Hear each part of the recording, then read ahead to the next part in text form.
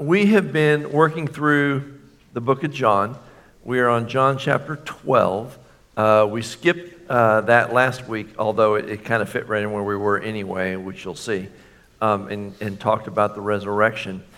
So we're going to pick back up. If you want to open your Bibles to John chapter 12, you can follow along. If you want to, just follow along in the notes. We'll put some verses up occasionally. I'm not going to read the whole chapter. It's a long chapter. It's a lot. Don't let the short notes fool you. We'll cover the whole chapter, sort of. Some of it faster than others. All right, so there's a couple of good things going on here. One of them at the beginning I really want to kind of lean into. So I just want to start with the first 8 verses is the famous scene with Mary of Bethany. And what's going on here, and here's what you want to know to set this up. It is 6 days before the Passover. This is the Passover. This is the one where Jesus is going to triumphantly enter into Jerusalem and be tested and grilled by the Pharisees and the Sadducees and the chief priests and be crucified on Friday, raised on Sunday morning. So he literally is less than 2 weeks from a horrible death that he knows precisely about, right? So I want you to imagine that you're here today, but you know that you're going to die horribly in less than 2 weeks. And it's going to be painful and all that, and how that might affect your mental status. Now, he's handling it really well because he knows what's going on, but we're going to read, when we get down to verse 27, for example, we're going to read that even now his soul is troubled. And so this is on his mind. And this plays into what we're talking about. We've done a lot in this. John has done a lot to emphasize Jesus, the Son of God. Jesus, God in the flesh. Jesus, the only begotten Son. But this morning, we want to look a little bit at Jesus, the man. That he, and remember that he was and is a man. There is a man, a human man, seated at the right hand of the Father, right? Also God. Only one of those, okay? So, it's a few days before Passover, and Jesus absolutely knows what's coming. And we read again in verse 27 that his soul is troubled, and he's visiting Bethany. Now, have you noticed he visits Bethany a lot when he's around Jerusalem? It's like the place he likes to hang out. And I don't know, maybe they got a good Holiday Inn. It's the favorite place to go. They he gets breakfast, and he's got a lot of disciples to feed, so that would come in handy. But I am suspicious here that the man Jesus likes going to Bethany because he finds comfort in the people there that he hangs out with, who are notably Mary and Martha. For a while he couldn't hang out with Lazarus, but he can hang out with Lazarus again because Lazarus was briefly dead, but now he's not. And so Lazarus, as we read in this passage, is seated at the table with him. So we're in this picture where he's gone, and I suspect that he's making a point of stopping at their house because the man Jesus finds comfort in their company, and especially at this time. So I want us to tie into that a little bit. It's easy for us to forget that he's a man, and he has all the feelings we have. He just handles them way better than we do. So the usual is going on. Martha is serving dinner, and Mary is at Jesus' feet, right? Now, not only is Mary sitting at Jesus' feet, she's got a canister of oil, or an alabaster box of oil that is worth about a year's salary. So it's good stuff. It's expensive, smells good.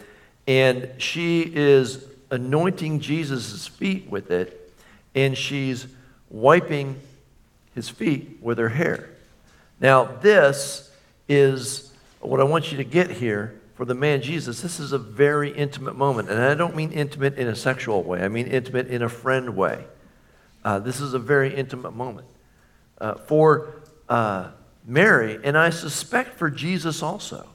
Because when Judas who is concerned that this year's salary worth of oil could have been sold and given to the poor. We read what he's really concerned about is he had the money and he could have skimmed some off the top, right? And so he could have, I don't know, got a new donkey or something, later model. And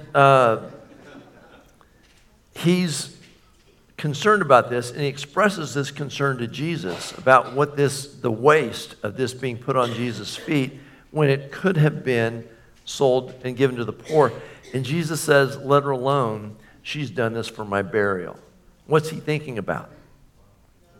Yeah. So again, it lends me, it leads to my suspicion that he's thinking about what's coming in less than 2 weeks, and that's part of why he's there. He just wants to spend time with friends before this comes, and maybe even Mary. Now, it says that she's doing this for my burial. She's anointing me with fragrant oil for my burial, which is coming up, which he's been talking pretty freely to the disciples about how he's going to have to go to Jerusalem and suffer. And you notice that they never quite get it. Even when they come to arrest Jesus, they never quite get it. Peter's going to try and defend him with the sword, and they're still trying to figure out this thing. And so what I want to know, which the text doesn't tell us, is, was Mary aware of what she was doing? Jesus says, this is for my burial. Was Mary aware of that? Guys, if you're married, you may have experienced this. Every once in a while, it may be that the woman has figured out something that the boys haven't figured out yet. This does happen. If you're not married, be ready. Does occasionally happen. And so I'm wondering, is this one of those times? Is Mary, in her intimacy with Jesus, in her time sitting at his feet, in her time paying attention to what he's saying, has she figured something out that they didn't get yet? That he actually is going to go and die next week? I don't know. We'll have to ask her when we get there. But we do know that we're seeing the standard pattern that we see. Martha is serving and Mary is at Jesus' feet. We see this in Luke 10, 38 through 42. Don't have to go there. You guys know the story. It's a different story, same sisters. And at this point, Martha's cooking. Mary's sitting at Jesus' feet listening. And Martha says, Jesus, tell Mary to get up and help me cook. This is not right. And Jesus goes, no.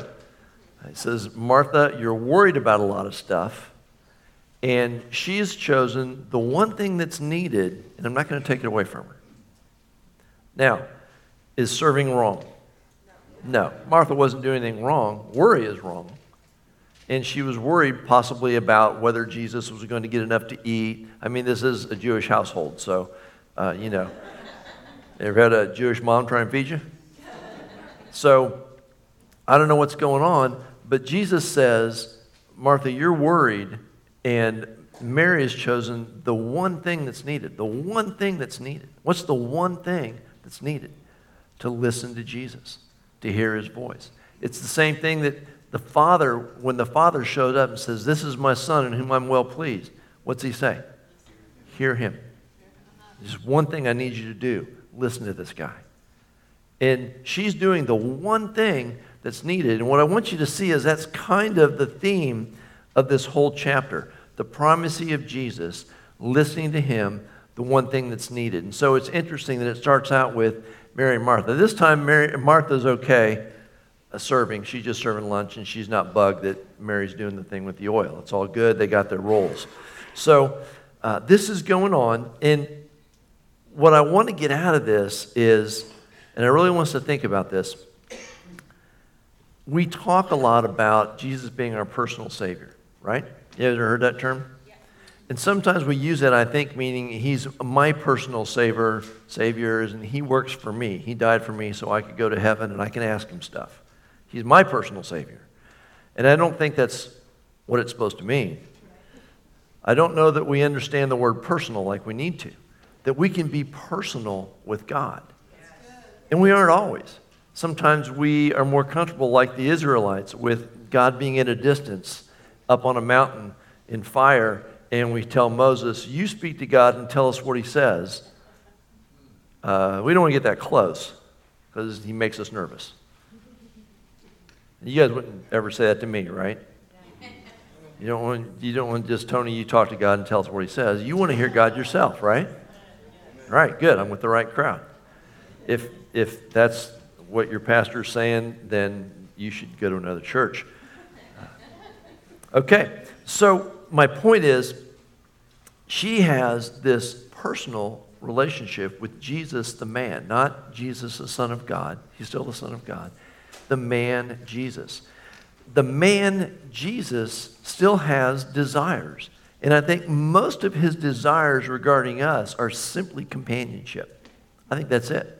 I think my suspicion is that he's come to Bethany because he likes his family and he needs a little companionship before he does the whole Jerusalem thing and goes to the cross.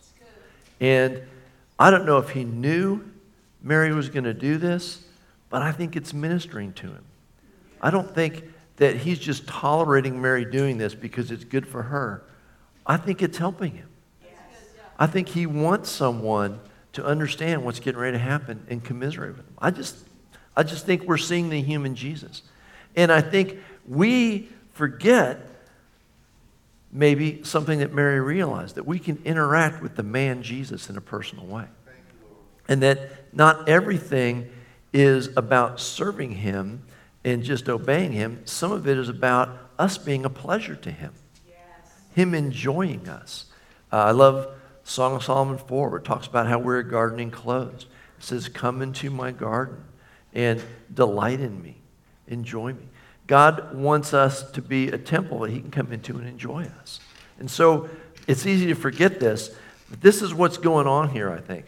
This is an opportunity that Mary is taking where she is ministering to Jesus, ministering to his emotional needs as a human man. Okay? Can you do that? Have you ever done that? Yes. I'm going to tell you some ways you might be able to do that in a minute. So, is service wrong? No, Mary's not wrong. Is generosity wrong? No, Judas isn't wrong about being generous. He is wrong about, sifting some off the top. But what I want us to see that these things are always second to sitting at Jesus' feet. They flow out of the relationship of sitting at Jesus' feet. We serve because we've sat at Jesus' feet. We give because we've sat at Jesus' feet, right? And so we know him, and we're flowing. There's overflow in that. And so we need to make sure that our walk with Jesus isn't primarily just serving and giving, that it's primarily sitting at his feet. And then we do the serving and the giving. There's plenty of time for both, right? And so we want to look for these opportunities. And I say opportunity because of this. If you look at verse 8, when Jesus answers, he says, the poor you have with you always, but me you do not have always. How many, if I said sometime this week, find an opportunity to minister to the poor, how many of you would find that really super challenging? No, not hard. You can find poor people every day. And that's what he's saying. You can always be generous. You can always minister to the poor. But Mary is taking advantage of an opportunity she's never going to have again, to anoint me for my burial.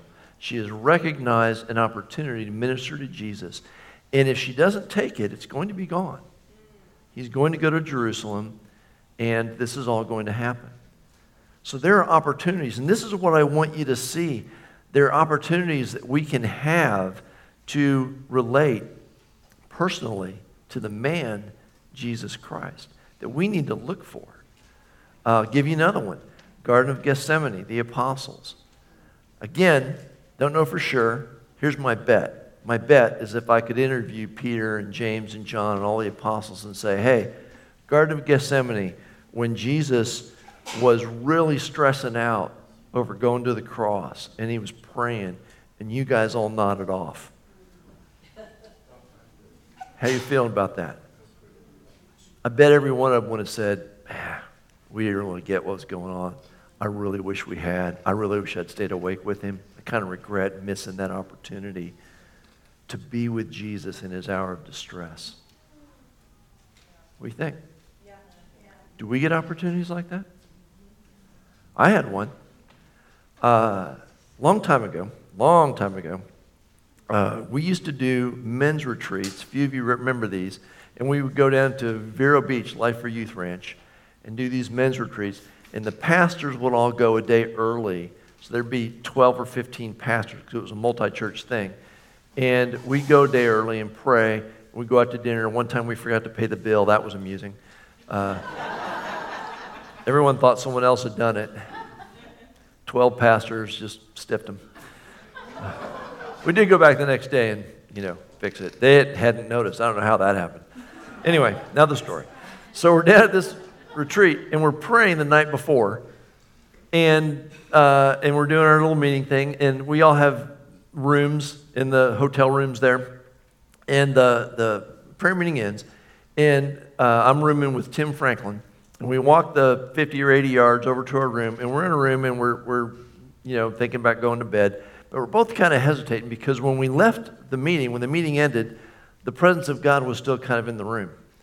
And but it was time to go. We were done, so we went over there. So we're standing there in the room, and we're both kind of looking at each other, and I can't remember the conversation totally. But I know at one point, Tim looks at me and he goes, "God's not here." And he kind of points over there. I go, "Yep." And so we just went back out and went back over. Now, here's the thing. That, when we went back over, that is absolutely one of the top 3 encounters of God I've had in my life. It was amazing. I've told you about it before. I'll tell you about it another time when it fits. It was just an amazing encounter with God that I had after I went back over. It was an opportunity. And I've only had something like that happen to me twice.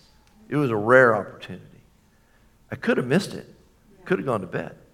God wouldn't even have been mad at me if I went to bed. He'd have still loved me and smiled. I just would have missed an opportunity. And so we need to pay attention to these opportunities when Jesus wants to be personal with us, or when Jesus is offering, because it doesn't always happen. And there are times where the presence of God is there, and I feel like, well, this is good. God's not necessarily doing anything specific. He's just being there, and I can go anytime I want. And there are other times where I feel like something's going on. I need to stay in this. There are times when I'm in a prayer meeting, and I'll think of something. I go, oh, I got to go do that. Or I'm in prayer at the house. There are other times where I go, nope, I'm going to jot that down and set that aside. I can't leave right now. There are times when I'm up here doing the mic, and someone comes with a word. And I go, okay, we'll work that in, whatever. There are other times where I go, no, there's an atmosphere here that I don't want to interrupt. So we're not going to do the mic thing right now. So we have to recognize these times when God is drawing us and encountering us, and that He wants to be personal. There may be times, and we tend to think of it in terms of what does God want me to do, and they may just be invitations to be with Him. Rachel, a couple times this week, came back from prayer times, or was praying about something, and she started crying for apparently no reason. Just the thing she was praying about. Now, maybe the thing she was praying about touched her heart. Here's a thought. Jesus, the man Jesus, has to watch all the crap that goes on in the entire world. It invites us to partner with Him in intercession. What if Jesus was tagging Rachel? He goes, look, I'm kind of crying about this. I just want someone to cry with me. What if that's what's going on? That changes your prayer time, doesn't it? I'm sorry, I can't, make dinner right now. Jesus needs me to cry with Him. Okay. Right? Can't argue with that. So you understand what I'm saying? This is this opportunity that Mary is taking to have this incredible intimate moment with Jesus. So much so that Jesus says in a different gospel, wherever this gospel is told, we're going to tell this story. This is important that people see that Mary got this and comforted me in my time of need. So I don't know that I can go much further with this because it's experiential. I just want to encourage you guys to explore that you can have a personal relationship with the man Jesus. He doesn't just want you to go to heaven because he doesn't want to kill you. He wants to enjoy you. There are things that you bring to him. It's not all him to us. There are things that you do that he enjoys. Right? Kind of like your kids. They do goofy stuff and you just love it. And everyone else is going, that's goofy. Yeah, it's my kid. I love it. Right? Okay, let's move on. That really was my favorite part this morning, so if you want to go home early, feel free. All right. There's more. There is more. But wait, there's more. Okay. So now, a lot of this I'm not going to read. I'm just going to kind of summarize. In 9 through 11, what we read is that many Jews came to Bethany. They came out to Bethany where Jesus was hanging out. And not just because of Jesus, but because of Lazarus. Because remember when we talked about Lazarus? Lazarus was stinky dead, and God raised him from the dead. And no one had ever done that. It was real impressive. And many of them were believing because of Lazarus. Now, because of this incredible miracle, many are believing. The chief priests are unhappy because they don't want people believing in Jesus because Jesus is the competition. All right? He is the other team. And so the chief priests are plotting to kill Lazarus because of his testimony. They don't care about Lazarus. They don't even probably know Lazarus. But they want to kill the testimony. You understand that? They got to kill this Jesus raising the dead testimony, especially raising somebody dead 4 days. We can't have that. That's going to cause people to believe in him. So, they plan to kill Lazarus. I believe the only reason they didn't kill Lazarus is because within 2 weeks, Jesus was going to raise from the dead, making Lazarus being raised from the dead moot. So the way that works is they have, the board meeting of the Pharisees, and somebody goes, hey, we got some old business here. We had a plan to kill Lazarus. And they go, who cares? He raised himself from the dead now. This is a way bigger deal than him raising Lazarus from the dead. And they go, okay, I'll just take this off the agenda then. Sure. And so that was the board meeting. And so Jesus saved Lazarus by raising himself from the dead. I think. Anyway, that's my interpolation. But here's what I want you to get in all that. If you have a testimony of God, the world will try and kill it. Because if your testimony is alive, they have to deal with Jesus, the man. Jesus, God.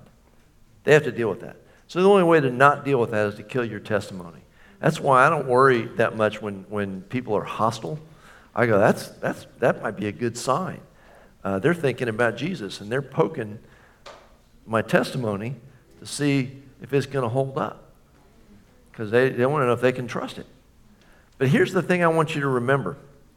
Even if they try and kill your testimony, the resurrection of Jesus Christ is the testimony.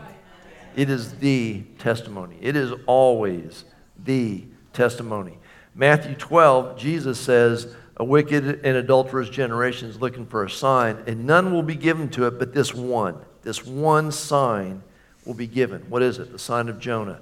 The same way he was 3 days and 3 nights in the belly of the fish, the Son of Man will be 3 days and 3 nights in the belly of the earth. Or in other words, the resurrection. This is the one sign you're going to get. Now, other than him healing virtually everyone who asked. That was signs too. But he's saying, the sign that I'm him I say is the resurrection. It is the sign. So people go, well, yeah, but Jesus was he's just a prophet. There's lots of, profound spiritual people like Confucius and Mickey Mouse and Jesus, and they're all, and I go, well, okay, yeah, great, but how many of those guys raised from the dead? Just the one? Okay, significant testimony. Well, there's many ways to heaven. All right, how many involve a guy raising himself from the dead? Let's just narrow it down. Just the one? Okay. You see my point? And so, use your testimony, but always go back to the testimony. Jesus rose from the dead. Well, I don't really think that happened, don't you? Virtually every historian, secular and otherwise, dealt with it. You really got to have to put your head in the sand on that one. It happened. Deal with it. You got to deal with that. Jesus rose from the dead, right? So that is the testimony, and also what saved Lazarus. Okay, verses 12 through 19. Now Jesus has left Bethany. He's come into Jerusalem, and this is the triumphal entry. Aaron, 2 weeks ago, did such a good job of talking about this that I really don't have to. We're going to kind of blow through it. He talked a lot, remember, about Hosanna, Lord save, and Lord is saving, and all that good stuff. You can go back and listen to that. It's 2 weeks ago. But I do want you to see this, that as he's coming in and they're singing the Hosanna and they're quoting Psalm 118 out of the Hallel, and they're recognizing him as Messiah. They're absolutely recognizing him as Messiah. They think he's Messiah. They just don't understand or get it. They think he's Messiah King. And we'll see that clearly in a few minutes as we go on. They think that he's going to come, he's going to be king, Rome is out of there, things are going to be good. In other words, they're honoring him, but they don't understand, and they think it's more about them than him. It's kind of like when the right guy gets elected and the gas prices go down. Right? King. It's going to be good for me. Right? I'll let you decide who the right guy is. I don't want to argue. I don't know that we even have a right guy. Point being, they're in it for them. They're very excited about him being Messiah because life's going to get better when Messiah comes. He's going to reign as king. And they don't get that he's not coming as king. Now, if I say to you, now, from our 2,000-year perspective, Jesus came the first time as the Lamb of God to die to take away the sins of the earth, and is coming the second time as king to reign forever from Jerusalem, you totally get that. They totally did not. They just had the king thing. That's where their head was at. And so they don't understand, and because they don't understand, they're going to be disappointed, and they're going to go right along with the crucifixion by the end of the week. So, again, it's more about them than about him. We wouldn't do that, right? We wouldn't make serving Jesus more about what we could get and how it's going to make our life better than about him actually being worthy and the Son of God and worth even dying for. I'm just checking. We wouldn't do that, right? Okay, good. I knew I was with the right people. All right. Now, the Pharisees are also very frustrating. We see this in verse 19. They don't understand either, but they have a different motive. In verse 19, it says, the Pharisees therefore said among themselves, you see that you are accomplishing nothing. So they're yelling at each other. This was probably, it was the board meeting before Jesus rose from the dead, when they still had Lazarus on the agenda. And they're going, this is not, we need a better plan. This is not working. You're accomplishing nothing. Look, the world has gone after him. Our entire agenda was to get people to quit following this guy, and everybody's following this guy. And so they're frustrated, and they don't understand. And what I want you to see is what they're frustrated about is they're losing control of the people. What they really want is control of the people. Again, if this would be a good word for pastors, right? Got to be careful. It's not about control of the people. So,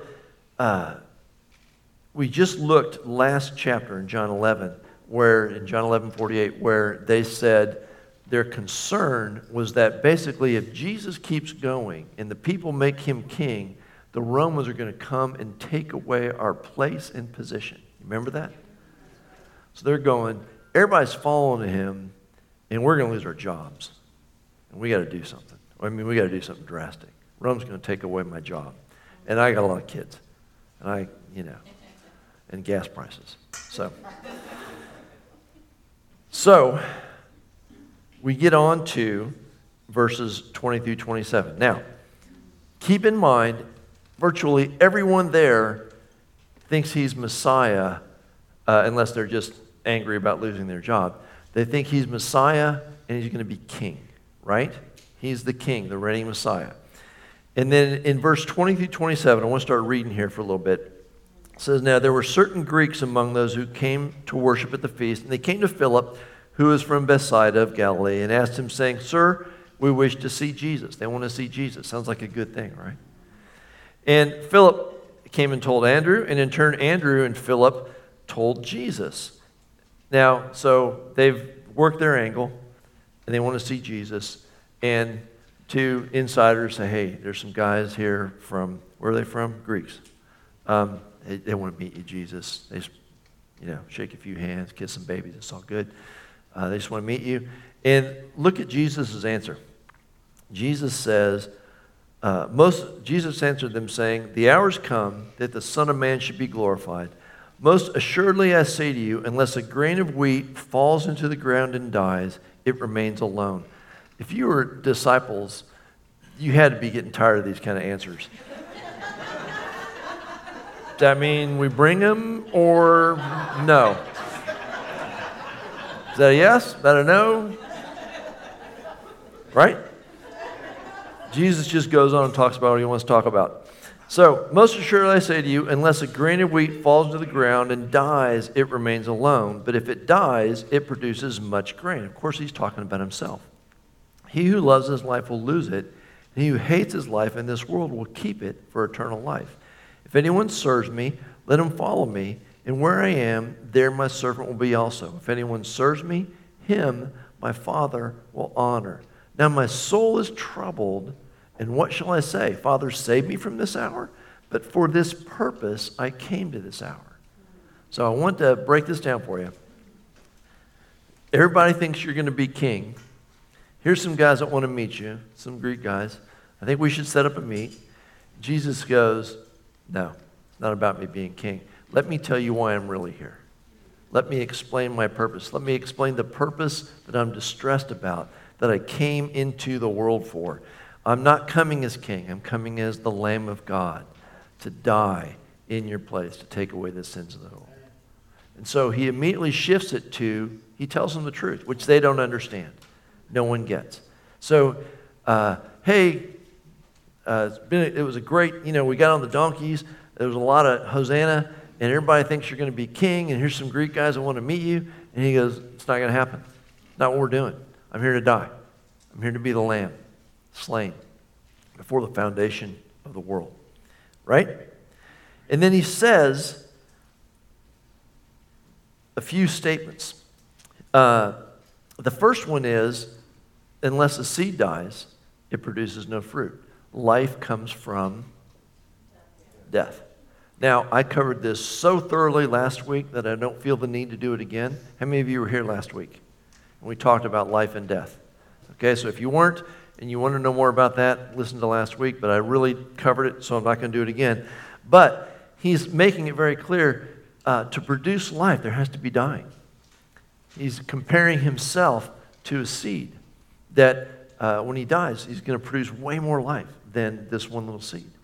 And not only that, the second point he makes is that this isn't just for him, this is for him and his followers. That they also are going to have to die to produce life. You see it in there? He who loves his life will lose it, and he who hates his life in this world will keep it for eternal life. If anyone serves me, let him follow me. Follow me where? To the cross. And where I am, there my servant will be also. And then he says this third thing, if anyone serves me, my Father will honor him. And we talked about this last week. The reward of being willing to die to ourselves to live for Jesus is the honor of the Father. Amen. Right? And it's worth it. And so, again, because we talked about so much last week, I'm not going to go into that further, but it's as profound this week as it was last week, that Jesus died to produce life, that we have to be willing to embrace dying with Jesus, to see or to see resurrection life in ourselves and around us. And that the reward for all of this is the honor of the Father, right? And so, basically, up to this point, he's known he's going. He's coming to Jerusalem. They said, you're the Messiah, you're going to be king. And he says, nope, I'm going to be the sacrificial lamb. And what we're going to see here is they go, yeah, I don't get it. So reading on, verses 28 through 33. He ends that statement by saying, Father, glorify your name. And I just love here that his goal, remember, was always to honor and glorify the Father. Just like our goal is always to honor and glorify Jesus, who's honoring and glorifying the Father. That's how it works, right? So, then a voice came from heaven saying, I have both glorified it and will glorify it again. Pardon me. Therefore, the people who stood by and heard it said that it had thundered. Others said, an angel has spoken to him. Jesus answered and said, the voice did not come because of me, but for your sake. Now is the judgment of this world. Now the rule of this world will be cast out. And if I am lifted up from the earth, I will draw all people to myself. This he said, signifying by what death he would die. Whenever he talks about being lifted up, we saw this in earlier, where was it? Where he talked about as Moses lifted up the serpent in the wilderness, chapter 6. That's where it was. He's talking about him being lifted up on the cross, right? And so, what's going on here is the Father speaks from heaven, and at least John, we know, heard it because he wrote it down accurately. I'm guessing some of the other apostles did. And Chris Reed talked about this when he was here, if you remember. Do you think that you heard it differently depending on where you were standing? Like, the guys, standing over here by this hill didn't hear it? Or these guys heard it, but these guys were too short and they didn't hear it? No. What changed whether you heard thunder or you thought it was an angel talking or you heard the voice of God? We talked about this in John chapter 10. My sheep hear my voice, and I know them, and they follow me. And we said how we hear with our hearts. And so God speaks. Some could hear his voice. Some could not. Some just said thunder. I don't know what he said. And it's still that way today. And again, there's a lot of things he's hitting that we've already hit, so I'm not going to reiterate them.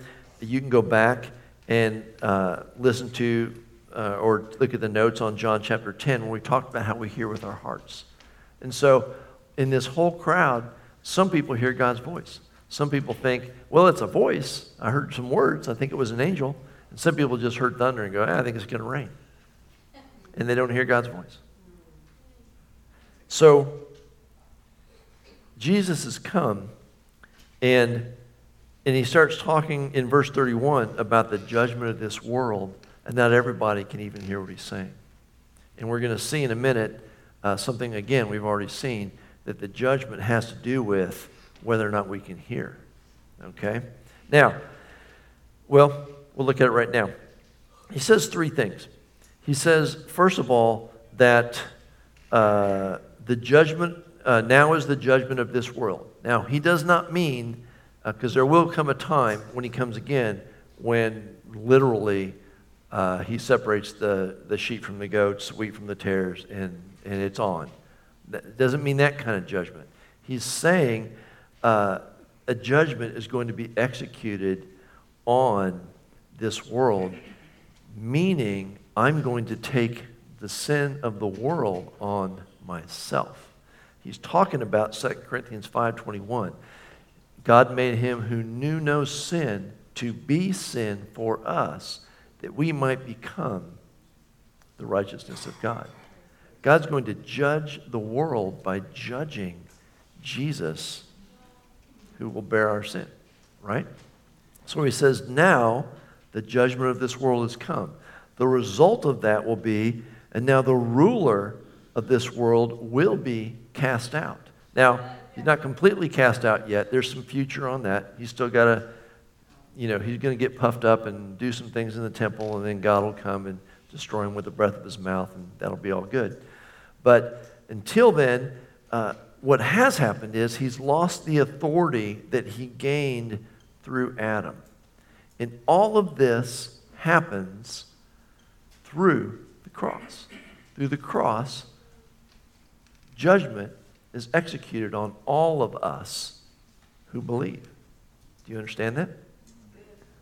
We just didn't have to bear it. Who did? Good. It's important that you understand. Judgment has been executed. Jesus took it. Because of that, Satan has lost his authority over you. All of that happened through the cross. The best place to see this probably is in Romans chapter 5. Now, in context, Paul is talking about Adam and Jesus, the first and second. The first Adam, second Adam. And he says, therefore, as through one man's offense, judgment came to all men, that would be Adam and Eve and the fruit and the serpent, resulting in condemnation, even though through one man's righteous act, that would be Jesus on the cross, the free gift came to all men, resulting in justification of life. For as by one man's disobedience many were made sinners, so also by one man's obedience many will be made righteous. It's very simple. Jesus is saying this is what's fixing to happen. The world's going to be judged. Satan's going to lose his authority. I'm going to introduce the opportunity for you to accept my judgment in your place and receive my righteousness. That is an awesome deal. Totally recommend you take it. There are no other deals on the table to deal with your sin. Not a one. That's it. Okay. Now, going on. So he says this, and again, we're going to see that they still don't get it. Going on, I'm going to read verses 34 through 36. And the people answered him and said, we have heard from the law that the Christ remains forever. Is that true? It is true. Several places. My favorite would be Isaiah 9, where it says of the increase of his kingdom and his government, there will be no end. And it says, it talks about him sitting on the throne of David forever. Literally uses the word forever. So yeah, that's true. They had partial understanding of the Messiah. They just didn't have the whole picture. Again, they're thinking the king part, right? When he comes again as king, that's forever. Now, so they said, we've heard that the Christ remains forever, and how can you say the Son of Man must be lifted up? Who is this Son of Man? And Jesus answers them, and again, he doesn't really answer their question. He does answer their question, but he doesn't. You have to, we're getting used to this now. He's smarter than we are. Then Jesus said to them, a little while longer, the light is with you. Walk while you have the light, lest the darkness overtake you. He who walks in darkness does not know where he's going. While you have the light, believe in the light, that you may become sons of light. These things Jesus spoke and then departed and was hidden from them. So I love this. They go, we don't get it. And he goes, basically, yeah, just, you know what? Just believe in me. Don't worry about getting it right now.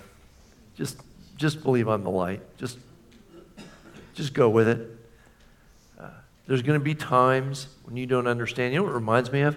It reminds me of John chapter 6, when Jesus has just told everyone to eat his flesh and drink his blood. And they're all like, we don't get it, and we're out of here. And he looks at the other disciples, and he goes, y'all want to leave too? And Peter goes, it sounds very profound. Peter goes, where can we go? You have the words of life. And it's the right answer. But I guarantee you what's in Peter's head is, I don't know what you're doing. You just took us from a mega church to a home group in one sermon.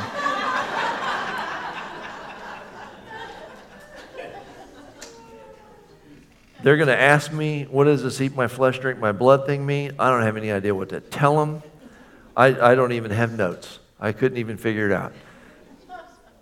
But you have the words of life. So they're at a point where Jesus knows he's talking about something they're not going to get. And he goes, look, here's the important thing. Stay in the light, walk in the light, believe in the light, believe in me. It'll all come clear. Once I've risen from the dead, it'll be a lot clearer. You guys will understand. Like we do now, because we can look backwards, right? And so I want to remind you, the same thing I reminded you of in John chapter 6. There are going to be times you don't understand. It's okay to not understand. It is not okay to walk away. The wise thing to do when you don't understand is to go, yeah, but he has the words of life. Yeah, but he's the light. I'm just staying with the light. I'm going to stay in the light. I'm just going to keep walking with Jesus. Well, what's he doing? No idea. Looks crazy. Everyone left, but I'm staying.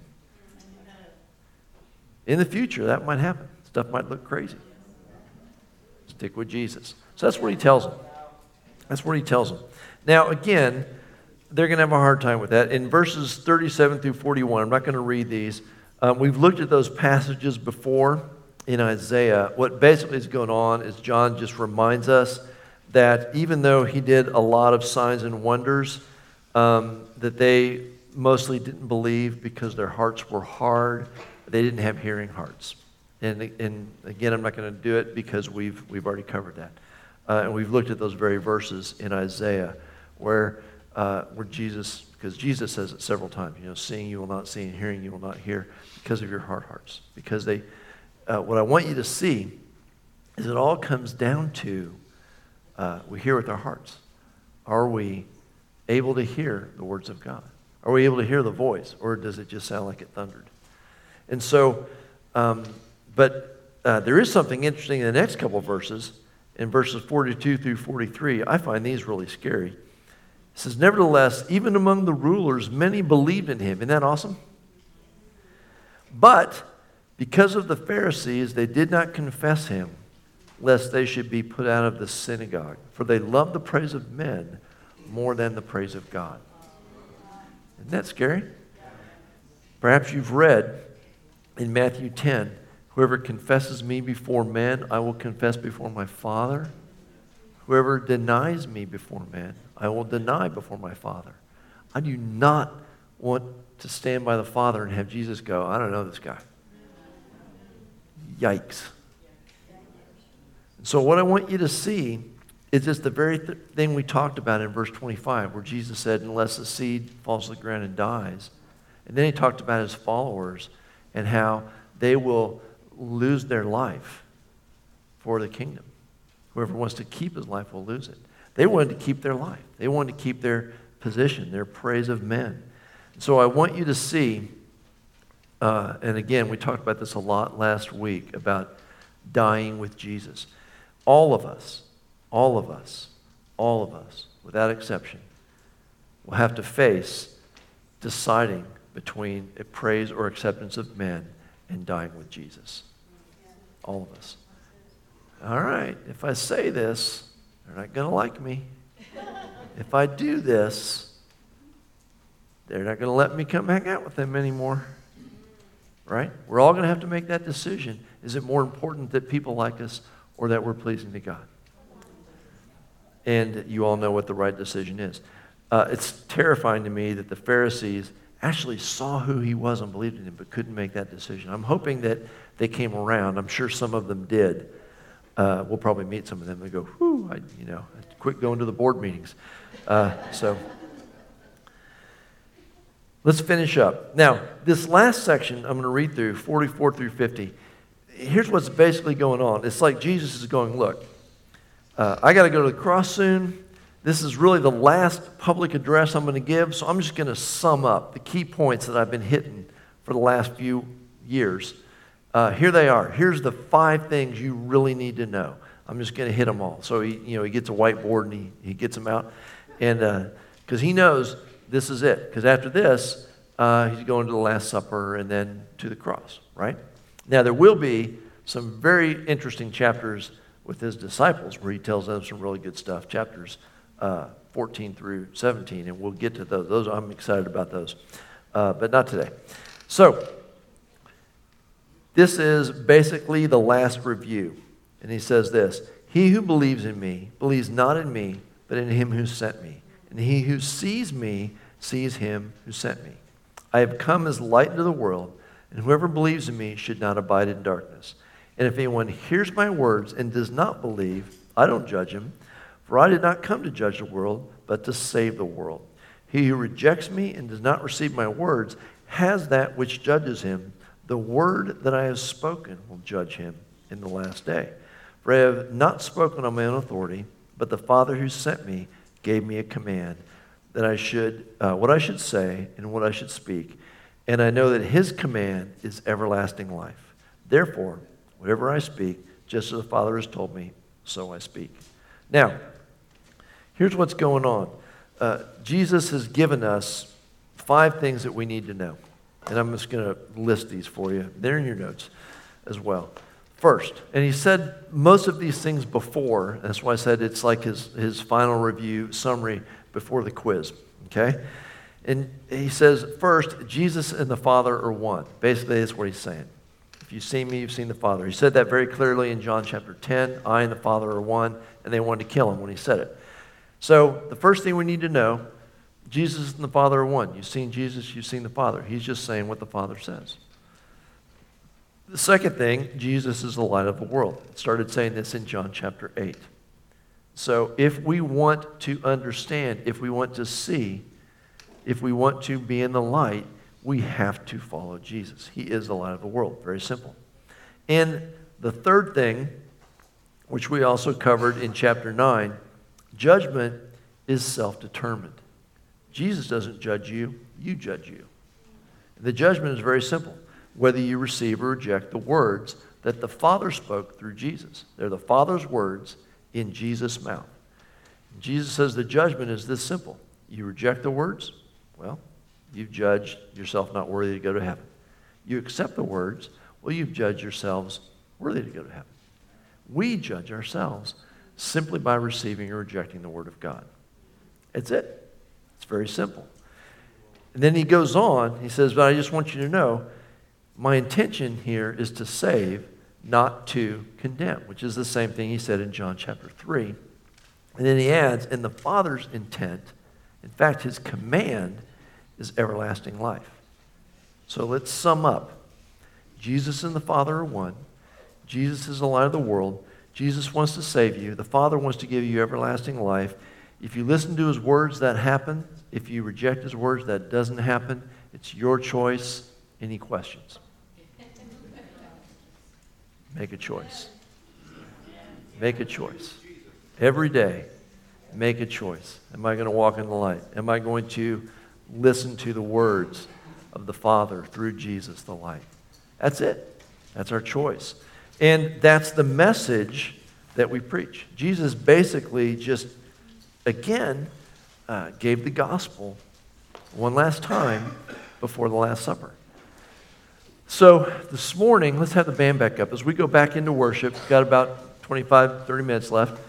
I still am struck at that first part. And Mary, anointing Jesus' feet with oil and just having that moment with Jesus. And I just can't help but wonder if Jesus won't have a moment with some of us this morning. So I want to encourage you, again, we pay attention. You never know when those times will be that Jesus invites us into these things. But that's my desire this morning, that we would have intimacy, biblical intimacy with the man Christ Jesus. That we would not only have pleasure in what he is doing for us, that he would have pleasure in our hearts towards him. And here's the weird thing. It gives me pleasure that I can give him pleasure, doesn't it? Doesn't that kind of, you go, wow, Jesus actually cares that I express affection towards him? That makes him feel better? It makes me feel better that makes him feel better. Doesn't it? We'll just let that spiral go on. Amen? All right. So as we get ready to worship, thanks. Let's just pray, and then you can stand and we'll go into worship. Lord, we really get, Jesus, that you are God, that you hold all creation together, that you are immense and unfathomable, and Lord, that the world was made by you and for you, and that you can do anything you want. Lord, at the same time, you told us to pursue the knowledge of Jesus, to know you, and we know you're a man. And this morning, Lord, we just say we also want to know the man Jesus, to relate to you as a person, to know your heart towards us, to know the things that you've placed in us that you enjoy. Lord, I know they're more than we realize. Lord, I just pray this morning that you would encounter your people, Lord, that we would have just these moments with you where we're doing this because we're friends, because we're in love with you, because we trust you, because we have learned what you like and what makes you smile. Lord, we want to go deeper into Jesus, and we just ask for grace to do that this morning. Thank you, Lord.